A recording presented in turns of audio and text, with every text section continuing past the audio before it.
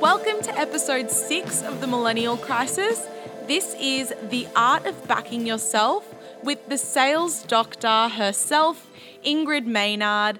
Please enjoy my chat with Ingrid. I was so happy to have her on and she really adds some awesome value. So I hope you get as much out of this as I did. The millennial me. This is The Millennial Crisis by Demi Kotsoris, Wi-Fi not included. Welcome to the studio, Ingrid. Thank you so much for being on the podcast. Absolute pleasure. Now, would you like to, let everyone know what your name is, what you do for work, and how old you are? I'm Ingrid Maynard and I have a practice called The Sales Doctor, which really focuses on working with companies, both medium and large enterprise-sized companies, to help them work with their teams to improve sales team performance. I'm nearly 47. Which is actually insane because if you see a photo of Ingrid, you would not believe that at all. She does not look a day over 30. Oh, she's just had a hard life. And you're not only a businesswoman, you are also a mother. I sure am. Yes. How old's your son? He is, as he keeps reminding me, he's nearly 18. Oh, my God. Yeah. Oh, Demi. Yes, it's a very challenging role, being a mum and having a business as well, yeah. Tell us a little bit, I know when we spoke prior to this, you've been on a really interesting career journey. Did you want to start off with, where you got your big break? Okay.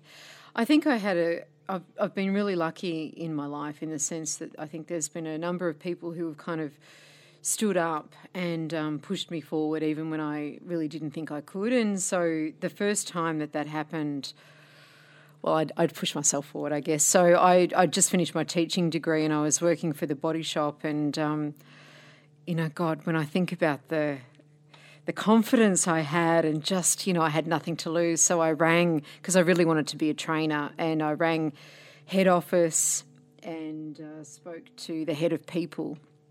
Jane Compton was her name, and I remember saying, look, you don't know me, but I work down in the Frankston store and I've just finished my teaching degree and I'd really like to be a trainer. And it was almost like she did the auditory pat on the head, there, try to do our trainee manager program and, come back and see me in 18 months' time. And I thought, no, I really want to be a trainer now. And anyway, I was put forward by a person who's been incredible in my life and still is, and he just seems to keep popping up, and I don't think that's a coincidence. I don't believe in just coincidence, and he used to get me to come in and do certain parts of his training, and then I was asked to fill a maternity position, and that was as a training administrator, and I was probably the worst training administrator that you've ever seen, hopeless, but I was a really good trainer. And so I did all of the courses that no one else wanted to do. And then after a year, I got what was at the time my dream job, which was being the national trainer for one of their product divisions. And, I was in heaven. So that was my first big break, I think. Amazing. Yeah. And was it just trialing the kind of training side of things that is what made you realise that was what you wanted to do? Did you have different dreams and aspirations prior to that, or did you even know anything about training? No. So when somebody said, when I was in the middle of my teaching degree, it's possibly the worst time to do teaching because they were closing schools, and so the opportunities in Victoria weren't there. And I really didn't know what I wanted to do. All I knew was that I loved the Body Shop and I loved my job there. I loved the company. I loved all of the values that it had. And that's right, because you worked there as just a service assistant. Yeah, to begin with. Yeah, absolutely, and absolutely, just. I ate it up. I would have worked there for free. I loved it so much. And then someone said, well, have you thought about training? And I'm so embarrassed to say this, but I was like, well, what is training? And they said, well, it's like teaching, but, you're teaching about sales or you're teaching about products. And I just thought, wow, so hang on, let me get this straight. So I can work for the company that I love and apply my degree. And they were, yep. In fact, most of the people in our department are teachers, so that was my first introduction to training. And then we were taught how to be trainers when we joined that team, which was just such an incredible opportunity, because there really is an art and a science to adult education, particularly when you're talking about skills. And so that was the next part of my journey. It's really interesting because in the second episode of the podcast, we do a bit of, I guess, self-discovery exercises. Wow. And it included taking the Sparketype test. Have you ever heard of that? No. So a man called Jonathan Fields, he has a company called the Happiness Project. Yeah. He came up with these things called Sparketypes. That's really interesting. Yeah, and I've just written that down. Yeah, Jenny, take it and let me know what you get, because I'd be interested to hear. And I think as you were telling that story, I think it just kind of brought me back to thinking about that, and that anyone who's listening, that the first, I guess, tricky part is actually figuring out what your skills and passion is to begin with. Yes. And once you know that, you can start looking for it in work. It's really interesting though, Demi, because I think that's a lot of what kids are told, and and I've even said it to my own son. I've been guilty of that. And yet when I look back, I don't think it's until you actually get into something, even if it's not something that you had necessarily thought that you'd be, dreaming of or loving to do, but it's through experience. I can only talk from myself, but I think it's only through really trying different roles on and working in different organisations that you realise what really matters to you. And and sometimes that can be something that you realise that you really don't want to do. Just as much as I think you can sometimes stumble across something that you'd never even known existed. Because, I remember people asking me, when I was at uni, what do you want to do? And I started doing marketing only because it sounded good, but I didn't really know what it was. And then I really followed my heart into teaching, even though there weren't roles at the end of it. And every single time I've done that, where I've really followed something that just seems right, another door's opened, and it's taken me into that next level of where I've found myself.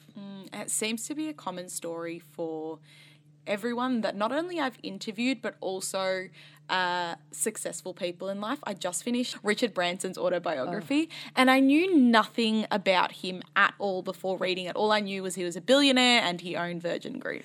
And then listening to it, he ends the book with the philosophy of the reason Virgin's been so successful is because at the heart of it, it's fun, and I've always followed what was fun to me or what I was curious about. Right. And I just think, that's a lesson from a billionaire telling you follow your passions kind of thing, because that's the only way you'll be able to get over life's hurdles is really interesting to know and hear. Yeah. Now, when you first began telling your story, you said that you were very lucky. Yeah.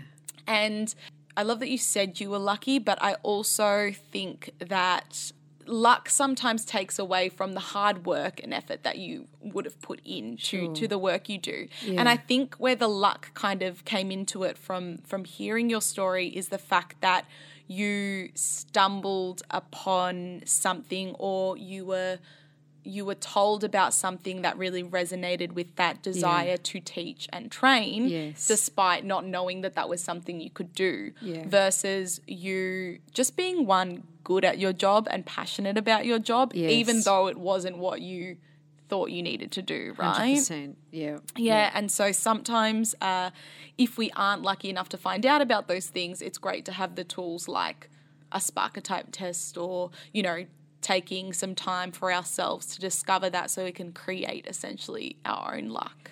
Look, I really agree with that, and I guess you're right. The word luck does kind of imply that, I just happened to be there and, someone gave me a leg up. But I really do know that, and I guess maybe it's just the kind of way I've always been. I love to give 100% to everything that I do, and I think that when you do that, regardless of whether it's what you always dreamt of or whether it's just the job in front of you, then you prepare yourself for what comes next. So there's no point in an opportunity coming your way if you're not ready for it.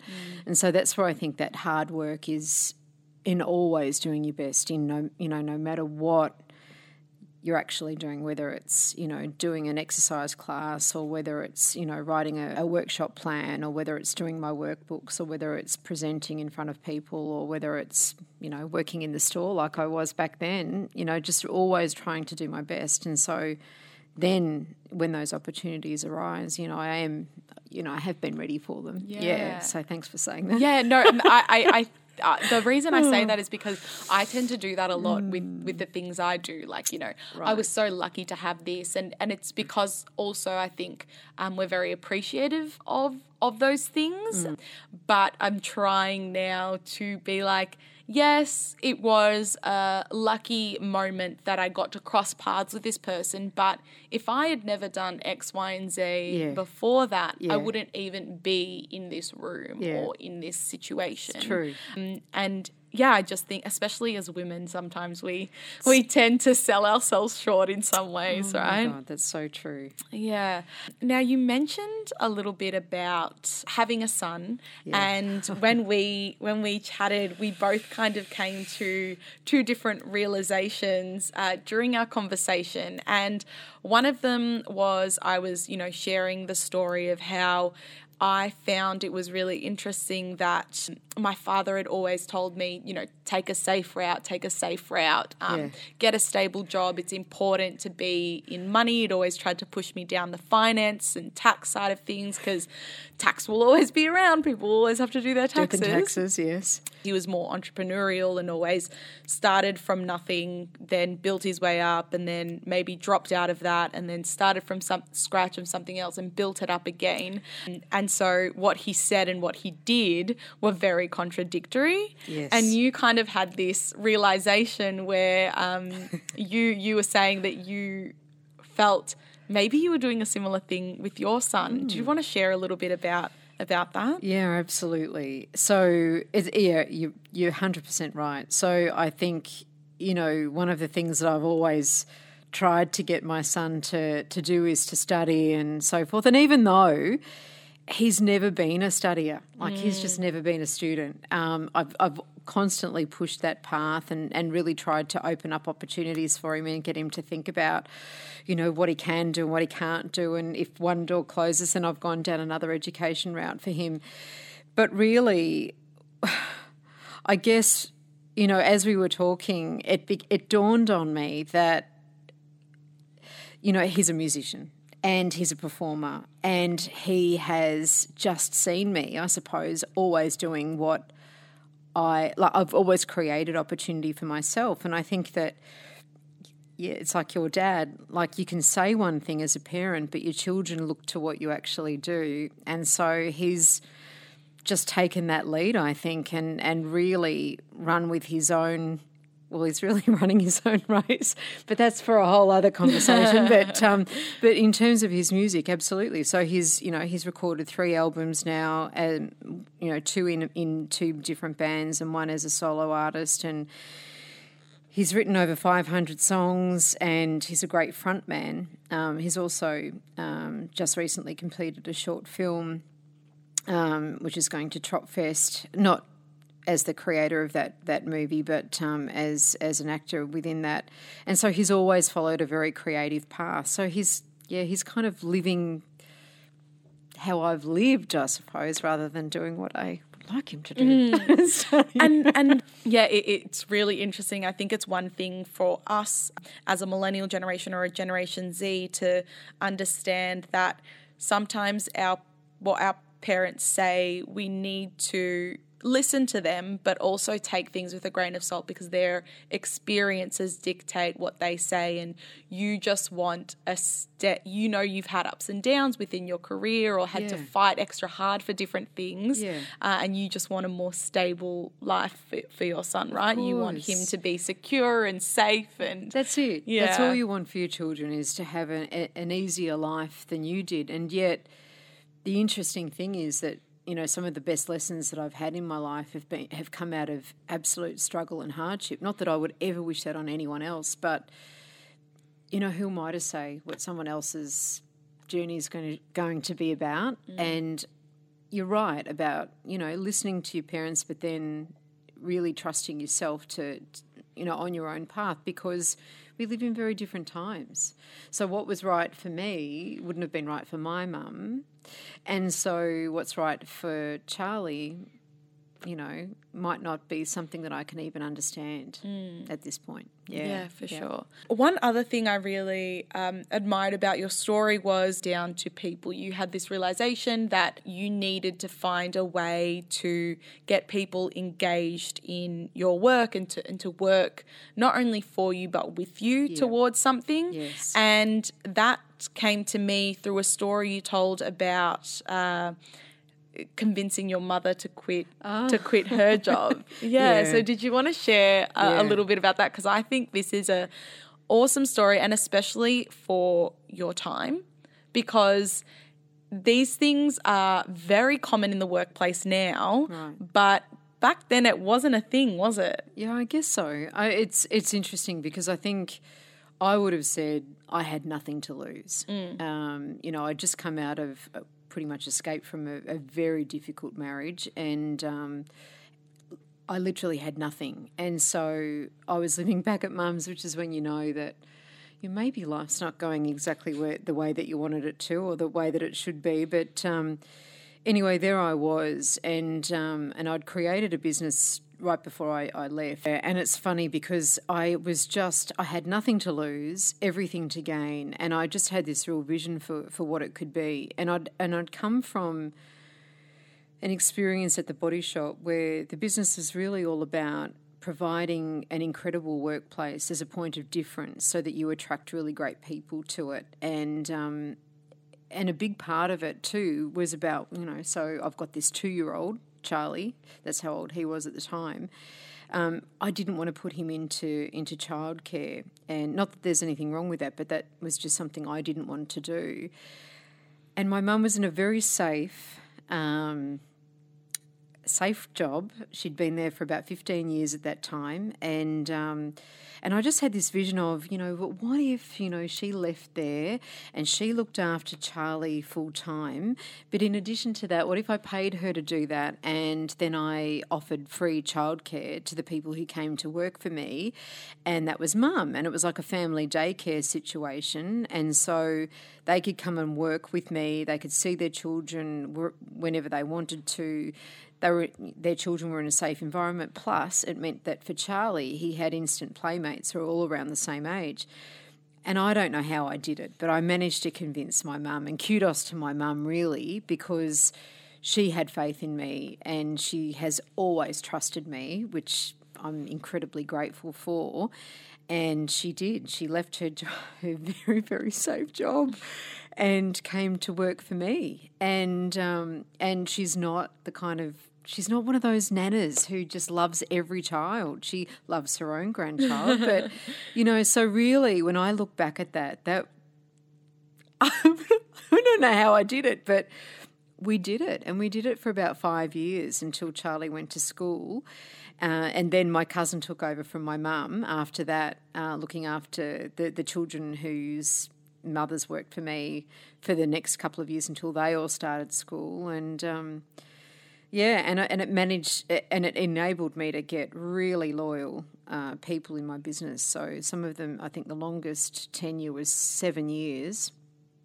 And then after that, it was like 5 years, 3 years, you know, and so on. So I have no doubt that model, which I actually got from the Body Shop, was a major factor in having that level of depth in my team, and that ability then to look after our clients in a better way because we didn't have high turnover. Amazing. I love that story. I think it's so great. And I guess the Body Shop, was that very different to how a lot of companies worked? Yeah. No, it was interesting because I think that there were competitors that sprung up around the place, but they didn't get the essence of what the company was all about. They just sort of copied their reuse, recycle philosophy around their products and copied some of the product types. But what they didn't get was that the company really walked the talk. And so every Monday at head office, we would have what was called a tribal gathering. And that was where Barry and Graham, who were the two directors in Melbourne for the Australian franchise, would tell us about all of the campaigns that they were supporting and what our latest promotions were. There'd be a real update. And so you go away back to your desk fully pumped for the week and felt like you belonged to something bigger than you. You belonged to something that you believed in. There was a real values alignment. And so the reason that I worked there was certainly not for the pay, but it really was because I loved being a part of something that I really believed in. And so that was unusual for the time, and they did some risky things, but they charted new territory. So they did a program called Trade Not Aid, which was where I suppose you'd call that microfinance these days, but what they did was they established trading with people in third world countries who had to also promote their natural resources and their natural ingredients. And so that it was a hand up rather than a hand out. And that was one of many things. But we were also paid to do community projects. That was paid time. We were encouraged to further our education. It was really extraordinary. And ongoing was the professional development as well. So I can't even begin to tell you the impact that that's continued to have on my life. Amazing. And it just kind of reiterates the fact that I think a lot of workplaces these days have almost you should be grateful I've given you a job attitude sometimes. 100%. And, it's like, well, working 9 to 5, that's the requirement, this is what you're required to do. But I think if people took, like you said, those Monday morning meetings, everyone has Monday morning meetings, but a lot of the time Monday morning meetings are like your agenda for the week. Like, this is what you need to achieve for the week versus this is what's happening with the company. This is what this is where we're going. This is where we're driving to. This is what the bigger picture looks like. Yes. And that's what's going to get you through those mundane, everyday little tasks that you need to do. It's so important for businesses and directors and owners to take more time to invest in their employees to help motivate them and push them, especially in today's day and age in trying to get millennials and Generation Z motivated in the workplace, because we don't stay in the job if we don't see these tiny little things. And so taking an hour out of your day to be able to invest in your employees so that they can invest it back in you is quite crucial. Yes. Yeah, absolutely. Interesting. Yep. So you love the Body Shop so much. Yes. Why leave? Oh, so I again, that person that I said, used to get me to train a part of his course because he didn't really want to do it. He was also instrumental in me getting an incredible opportunity, which was to work for Body Shop International in the UK. And so he put this job on my desk, and I said, "Oh, is that for me?" And he said, "Yeah, no, it is." And I said, "Oh, I can't do that." He said, "Of course you can. It's the same as stores. It's just markets." And it was for a market sales manager's role for the product division that I specialised in, and my markets were Australia and Canada. And anyway, I got it, and so I moved over to the UK. But they were restructuring at the time, and they were getting ready for a sale, which we didn't know at the time, but they were getting ready for a sale to L'Oreal, and so they were streamlining the business, and the product division that I'd worked for was no longer as large as it was. So it was being brought under the banner of all of the other product ranges. And so my job was redundant. And so I came back to Australia. And it was kind of like, well, I'm ruined for working for anyone else, because that was it for me. And so I knew that it was going to have to be something that I created from that point on. I mean, I did work for 2 other organisations after that, but I knew in my heart of hearts that that's what I really wanted to do. Yeah. And it seems like that was, I'm sure it didn't seem like it at a time, but it was a blessing in disguise, right? Yeah. Now you get to do what you're passionate about and for yourself by your own rules and things like that. And I'm sure that hasn't been easy. No. But it's funny how these little tragedies that seem like in the moment end up leading to great successes, which is really cool. Yeah, no, absolutely. And I think that one of the things that it's taught me is an incredible belief in myself, where I know that whenever my back's against the wall, I can create something from nothing. And that's an incredibly reassuring knowledge. And so it probably the thing that scares me most, or would scare me most, would be working for somebody else, because you're then at the liberty of what's going on for that organisation, and the locus of control is totally external. And so for me, I know I can back myself, I can trust myself, and I know that, you know, I can grow the business to whatever level I want to, based on, you know, I guess what my goals are and where I want to take it. Having belief in yourself and your abilities is something that I guess you can't necessarily be taught, but it's something that we need to put more value on and encourage this self-confidence a lot more, because it does change the trajectory of your life so much, I think. And once you start slowly coming to that realization that you don't have to be born with some special skill, or someone doesn't have to wave a magic wand and you suddenly become this special person that can achieve things. Yeah. It's in everyone, right? Yeah. Sometimes it just, you know, it takes a scenario, or it takes a person, or it takes a experience to have you realize that. And especially in today's day and age, things change rapidly. So if you can have that belief in yourself that you can do whatever and you can adapt to whatever change and have that outlook and perspective, then the world's your oyster. You can do whatever you want, right? Yeah. It's awesome, and it's something that I'm trying to learn, but it is so difficult though, and I think it's one of the reasons why it is important to have those people around you who do reassure you in those times. Like your mum quitting her job would have been a huge point in your life where you were like, oh my God, like my mum believes in me so much, this can't fail. That's right. Yeah. Yeah. So or no pressure, that person in your life that kept putting giving these opportunities to you and reassuring you that like, no, you can do it. It's okay. Yeah. You know, and I think we need to also repay that back to people and take the time. If you see someone that is doing a great job, even if it's at a restaurant or a cafe and they look miserable, just to tell them like, you're doing really great. That's like, right. you know, or you're wearing a killer outfit, or because we don't know the impact that little things like that will have on people. Oh, Demi, I love what you've just said, because for me, I think it's about,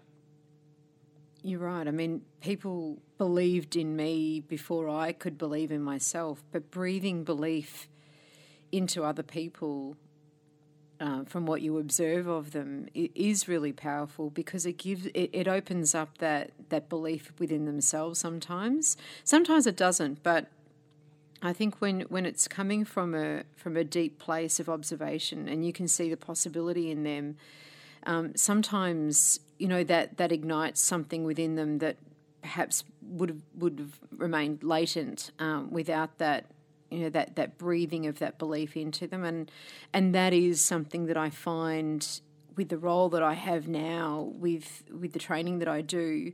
It is such a privilege to watch people grow into more than they knew that they could, and find capability within themselves that, you know, had they not had or been forced into a situation where they'd had to practice some new skills or seen themselves in a new environment or in a different way, that perhaps they wouldn't have had that belief in themselves. But sometimes just breathing that belief into somebody, which is very different to just paying someone a compliment. It's more about what you see in them that they can't yet see for themselves. And Yeah, I love what you've just said. I think that's incredibly powerful. And I think we sometimes underestimate that power, and so we don't say stuff when we really should. 100%. Yeah, for sure. Before I had kind of released this podcast had taken me 2 years to even get out. I'd been planning and recording and conducting interviews for a long time, and one of the things I had done was interviewed friends, families and strangers, and at the end of the interviews I asked them a few questions about myself. So from people who knew me, from people that hadn't known me ever, first impressions kind of things, and it was like, what do you think I could do as a career, or I do as a career? And then one of the things were, what's my biggest strength and what's my biggest weakness, especially to my friends and family. Right. And it was so interesting when they spoke about what my strengths were, that they were things that I had never considered strengths or seen in myself, or when they spoke about what career path I could have, when I said, pick anything, like it doesn't matter what qualifications I have or anything, pick something for me. The things that came up for them was like, oh, other people see that in me. I didn't think that I could do that or try those things. And it was really, really interesting, and it was something that I would do back in turn to them, or try and create those conversations with people, because it did so much for me that you just want to make sure that you can do that for other people. Absolutely. It's awesome, the power of a little belief in someone, Yeah. Oh, no question.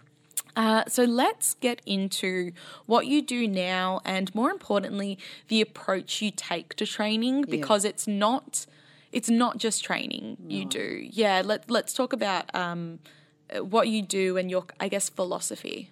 Sure. So my philosophy is really, I could go on a rant about service, but to me, service is really about showing up to do something for somebody else, to help them do more than what they're capable of doing. And so, for me, in the sales realm, I have a bit of a mission to bring back service. So I work with companies to really help them improve sales performance.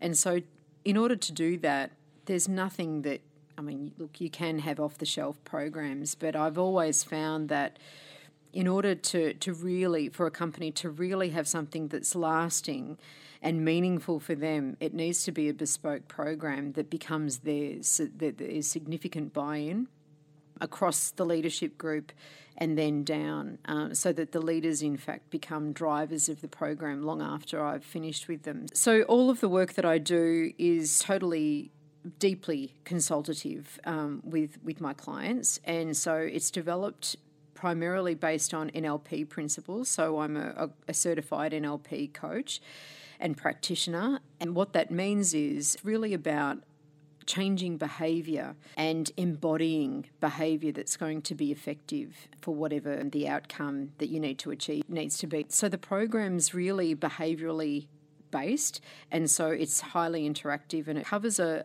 range of different approaches. So it's a combination of workshops, so that there's the opportunity for individuals to learn from one another, to practice in a safe environment, to embody some of those behaviours so that they get a sense of what that's actually like before they take that out and work with customers on that. There's a leadership component to that too, so that the leaders become better leaders, coaches and managers in that sales space, and so that they can coach and observe their teams conducting the program in field. But then I also work quite closely with them in field observation as well. So I go out and I spend some time with salespeople so that I can watch what they're planning to do, how they're executing their plans, and then, coach in the moment, which is really powerful. So most of that work is, it's over time. Most of my programs are at least 12 months, usually 18 months to 2 years. And that's because for something to be truly effective and to shift the needle more permanently, it needs to be conducted over time. Yeah, and that's amazing. And it's also very, I guess, for lack of a better word, very ballsy of you to say that it takes time. Yeah. Because everyone wants a quick fix these days, Yeah. and everyone is selling a Yeah. quick fix. And Yeah. so for you to believe in your philosophy and believe in your training so much to say, listen, it's an investment in the future and in your business and in your people. Yes. You know, this is what it requires and this is how long it takes, is incredible. And I think that only comes from being passionate about your work, right, and believing in it so much that you can fight for these things that allow you to compete with these, 1 month or 14-day trials, because I'm sure that people would cut it down to 2 weeks or whatever they could. Or even yeah? our workshop, a 1-day workshop, Crazy, yeah. There's no such thing as a silver bullet, and it's really interesting. So I was speaking with a car company who shall remain nameless the other week, and this sales leader was telling me that when they're talking to their dealerships and getting them to try to buy into some of the initiatives that their sales team is suggesting in order for them to sell more cars, these dealerships have seen salespeople come and go. And so if they're going to have real influence, they need to build trust over time. And then he tries to tell me that, he wants a program conducted over 2 days and that's going to fix all of their problems. And I just said, so you've just told me that trust is developed over time. So you would appreciate then that any kind of really truly transformative program is going to happen over time as well. And it was like a light bulb moment for him, and he appreciated that, okay, if we start with a 2-day workshop, perhaps then we can continue on with that program with some infield coaching. But it was incredible because even though he knows that that's what's required, there is just this hope, I suppose, that if we throw some money at it, and we get somebody in for a day, then that's going to be a bit of a feel good, and it's going to plug the gap for a time, and we'll get an uplift, which you do. But what happens with 1-day or 2-day workshops only is that then performance can actually drop lower than the sales performance before those workshops, which is really not great. So it does give people a bit of a shot in the arm, but when we're really wanting to change the way that people show up to their customers, and we want them to be there for their customers and have the skills to engage, connect, and then take their customers to where perhaps they didn't even think that they could go, we need to really arm them with a set of new behaviours, and that takes time to integrate, so that it becomes part of their normal behaviours. For sure. And I call it the diet pill effect. Right. Because, there's always a quick fix for dieting, right? There's a quick fix for losing weight, and everyone wants to sell you the pill that's going to make you achieve your weight goals and things like that, and people fall trapped to it all the time. And the real thing is, we all know the answer of how to get healthier. Yeah. Eat better and move. Right. And those things take time for you to get there, but there's never a quick fix. That's because right. like you mentioned, it may work for building motivation for maybe the day, the hour, the week. That's right. But then people drop straight down, and that's what happens with these kind of crash diets. They yo-yo up, they lose all the weight, and then they crash and they gain it and some more back in the end, instead of creating a long, sustainable lifestyle change. Sustainable is the word. And I think that the focus for anything that I do with my clients has to be about really shifting that needle, that set point. So, like, if we use the weight analogy, of course, if you can take some laxatives, or if you can, just not eat or go to the sauna, you can lose weight really quickly. But if you're not really changing the reasons that you are that weight in the first place, and then consistently doing something differently there on in, you're just going to seesaw. And that's the same with sales results. And so when everything's fine, nobody thinks to really invest in their people. And then when things aren't fine, they suddenly panic and reach out for someone like me to come in and fix everything. But there's no point in fixing something if there's not going to be the resources or the appetite there to support that program from a leadership perspective and on a day-to-day perspective with, systems and tools and templates and processes and leadership that's going to reinforce those new behaviours too, so that they do end up with a higher set point, not only in terms of the outcomes that they get, but the journey towards those outcomes, so that the customer experience is improved as well. Amazing. And another thing that's really interesting is that we come from two, I guess sometimes within a company, they're rivalry departments, because sales and marketing from, when I teach my intro classes and things, like a lot of people like, I'm from sales team and I'm here to learn about marketing because the marketing team talk gibberish to me and I don't understand, you know, or, I bring in all these leads and then sales don't deliver and then it reflects on me and I don't get the bonus or the raise that I just know I deserve because they're not pulling their weight, and then vice versa, marketing's not bringing in enough, why don't I have anything to do and things like that. And from speaking with you, it was that a lot of people ask me, like, how do I can bring people into the store with great images or, clever marketing and things like that. But if the service and the quality of food and product isn't great, then what do I do? And I've tried to give people little tactics on how you can slowly let people know, like, if you go, let's say we'll use a coffee shop, for example, they do coffee and pastries. They have disgusting coffee. You've tried it, but they do beautiful pastries and, roundabout ways of telling people, let's just sell the pastries to begin with, and then let them know that online there's been a few complaints about the coffee barista, things like that. Maybe it's time to change. And I guess from your perspective, what do you hear a lot of the rivalries, or do you see a lot of businesses that don't collaborate with each department, and how that affects sales? 100%.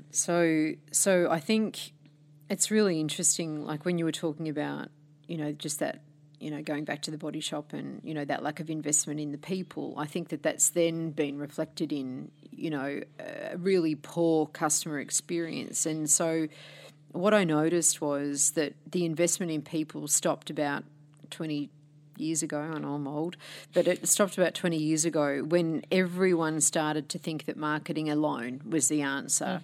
And so they thought that, well, look, the argument that the companies gave was, look, customers are educated, they're doing their research, they know what they want. All we've got to do is bring them in to the business, either digitally or with advertising or some other form of promotion or marketing, and then they can serve themselves. And we've just got to make it easy for them to buy.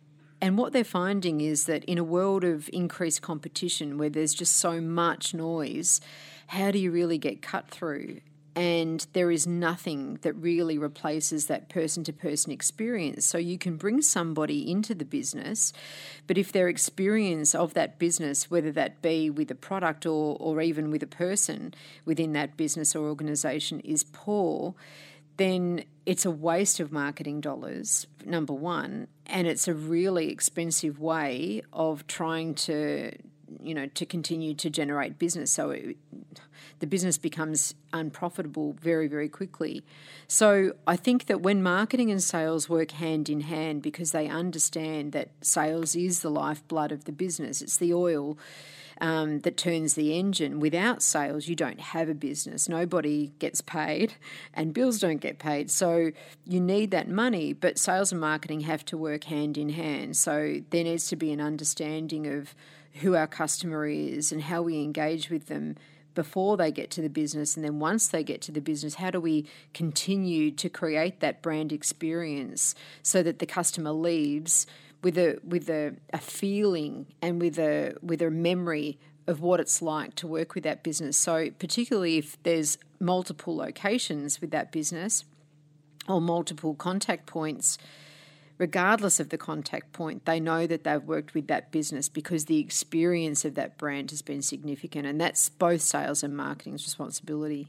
It is so important for us to collaborate, to understand that both are valuable in their own way, and the only way to progress is to work together as a whole, which is one thing that I've really noticed throughout. And I think early on in my career, when I, was trying to get freelance gigs and things like that, I always had a sales and marketing hat in doing it. And that was the only thing that set me apart and probably got me a lot of jobs that I shouldn't have gotten, in terms of I probably did not have the qualification to be able to be handling these things in business, but always does come back to the people and time.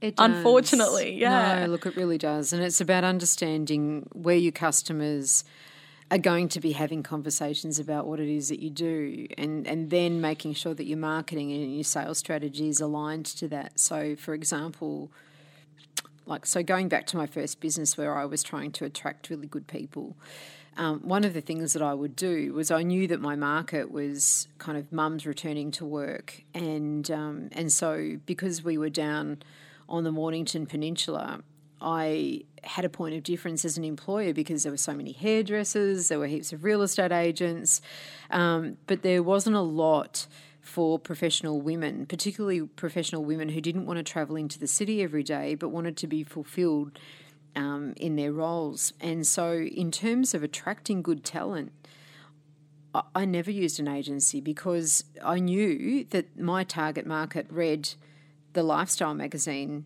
from down that way, and so I would do regular advertorials citing, and using my existing team to talk about their experience in my business, and it was called Harvest. And that would inevitably have a call to action at the end of that advertorial, and that's where we got most of our really good quality and long-lasting employees. So even from that sort of target market, it's about understanding where they're going to be looking, and then making sure that the messages are fit for purpose, so that you're actually achieving what you set out to. Everything you're saying is so awesome, and I think it's so valuable for people to hear, because it is so important. To finish off, let's get on to my questions. Yeah, okay. The first one is, what was the first small step you took to achieve the path you're currently on now? I just love throwing myself in at the deep end and seeing what I'm capable of. So saying yes, it seems. Yes, right? Yeah. Yes, saying yes, especially when it's scary. So I think that for me, the first step that I like to take is not necessarily setting myself a big goal, but when something challenging comes my way, saying yes to it. And if I get that scared reaction, I know that it's probably good for me, because it's going to really push me. And I try to think about myself at the other end of that and how I'm going to feel, and that sometimes gets me through that. Maybe honouring the fact that I just needed to have my own business. I think the first step was just going, look, if you don't do it now, you'll never do it. And that was the last business that I had. But because of that, I think that, I just then took the next step, and then the next step, and then the next step. And I've always sort of waited for the next sort of, not sign, because it makes it sound really wanky, but and I think had I ignored that, I don't know who I'd be today if I was working for somebody else. I just don't know. And I think, being my age now, being nearly 47, I think that would be left on the table, and that would be really sad. Yeah, for sure. I think regret's scarier than taking 100%. and saying yes, right? Yes, because I just knew that I just needed to do it, and whether it failed or whether it thrived, I just needed to do it. It was a need. Yeah, for sure. Look, I think if you're if you know that you've got a business in you, you owe it to yourself to just give it a go, because if it does fail, well, at least you've done it. Yeah. But it's probably not going to if it's a burning desire, because you'll find a way. A second question is, what would you consider your biggest millennial crisis at the moment? Now, a millennial crisis is a privileged problem. I think my millennial crisis is... and I feel, again, I just feel very privileged when I say this now, but, you know, where's my next holiday going to be? Because I have to force myself to have a holiday, so it needs to be something that's compelling for me to take time away from my business to go to. And, gee, that sounds like, gee, Ingrid, what a hard life. And I don't think I have a terribly privileged life at all. But when I hear myself say that, I think, yeah, it's not a bad problem to have, really. Yeah. And to get that perspective. So I think that's the privilege, is using holidays to get some perspective around, you know, what I need to do next. And then finally, what is one thing you are still curious about or want to explore? There's two things, really. I've started doing a lot more speaking, and that's something that I have a great passion for, because, again, I think that's an incredible privilege. And I love opportunities that I don't necessarily go seeking, but kind of come to me, and that's where I know that they're right and that I'm on the right path, and that seems to be opening doors. So I'm doing a lot of speaking on panels, I'm doing a lot of keynote speaking, doing a lot of conference work for organisations, and most of it's kind of got some relationship to either women in leadership or sales. So that's certainly something that I'm very curious about. And the skill set's different from facilitation to speaking, which is really good, because I feel like I'm, you know, back at square one learning that craft. And the second one is I've started writing a book as well. So that's certainly something that I'm incredibly curious about, because what the world doesn't need is another how to sell book. So it really it's really starting to morph into something that's more than that. So it won't just be a business book. It will certainly be a little bit more than that. And I hope that it can be something that is practical, insightful, and enables people to perhaps look at their lives in a slightly different way, and then take that forward into either their own business or into their careers.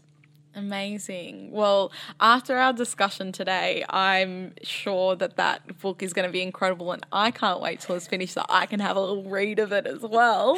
Thanks, because I'm sure there's many gems that will be placed in there. Like I said, I am so grateful and happy that you accepted my invitation to come onto the podcast, because honestly, meeting you and speaking with you, not only have I learnt a lot through your story, but also there's been some valuable lessons and admirable qualities that I see in you that I'm so excited to follow where the rest of your career goes. And I'm honestly so grateful for you coming on and sharing all of the things that you have. So where can people find you and find out more about what you do and how to get in touch with you? Sure. So I'm on LinkedIn as Ingrid Maynard, but the easiest way to contact me is through the website, which is www.thesalesdoctor, and doctor is DR, so thesalesdoctor.com.au. And all my contact information's on there, and I'd absolutely love to hear from anyone. And if they'd like to make a time with me to have a chat over a coffee, I'm more than happy to do that. And thanks so much for inviting me. It's really been a privilege. All of Ingrid's information will be in the show notes below, so be sure to take a look and stay up to date with what she is doing. Thank you again so much for coming on the podcast. It's been an absolute honour and pleasure to have you on and hear about your next holiday where you decide to go. Thanks so much. Awesome. Thank you. And Another special thanks to Ingrid for coming on the podcast. Please be sure to check her out and support her in any way. I'm really excited to see some of the things that will be coming out for her very soon. In regards to a challenge for this week, I really loved the conversation and kind of an aha moment I had with Ingrid about what parents say versus what they do and the things that us as children pick up on. And I recently listened to a podcast that spoke a lot about self-limiting beliefs and how family perspective can have a huge impact on that. So let's say if your parent never had a steady job in your life, that might be something that you're really looking for is stability because you went through a lot of struggles because of that parent. And so what I want this week's challenge to be is just to look at that parent or adult figure in your life and see the things that they've done and what they've kind of said to you, and if that is affecting the way you conduct yourself in the workplace or make choices in your career or your life, whether that means it's holding you back or the opposite of that. If you want full details of the challenge, please check out the blog link in the bio. But I'm really excited to hear about your insights into this. I'd be so curious to hear different people's stories and what they think, I guess, their parents' actions and words have affected their career paths, and not to look at it in a negative way, just to be aware of it and then to be able to make new decisions because of this new awareness you have. Because I think this challenge could also go south with people just blaming their parents for things. But I definitely want to make this a really positive thing. So no one's perfect. If you do come to any interesting finds, please DM me. I'd love to know and to open up the conversation there, or send me an email via the website. Really interested to hear what you think about that. But that's the end of episode 6. Hope you enjoyed it as much as I did, and I will see you next week for bonus episode 6. Bye.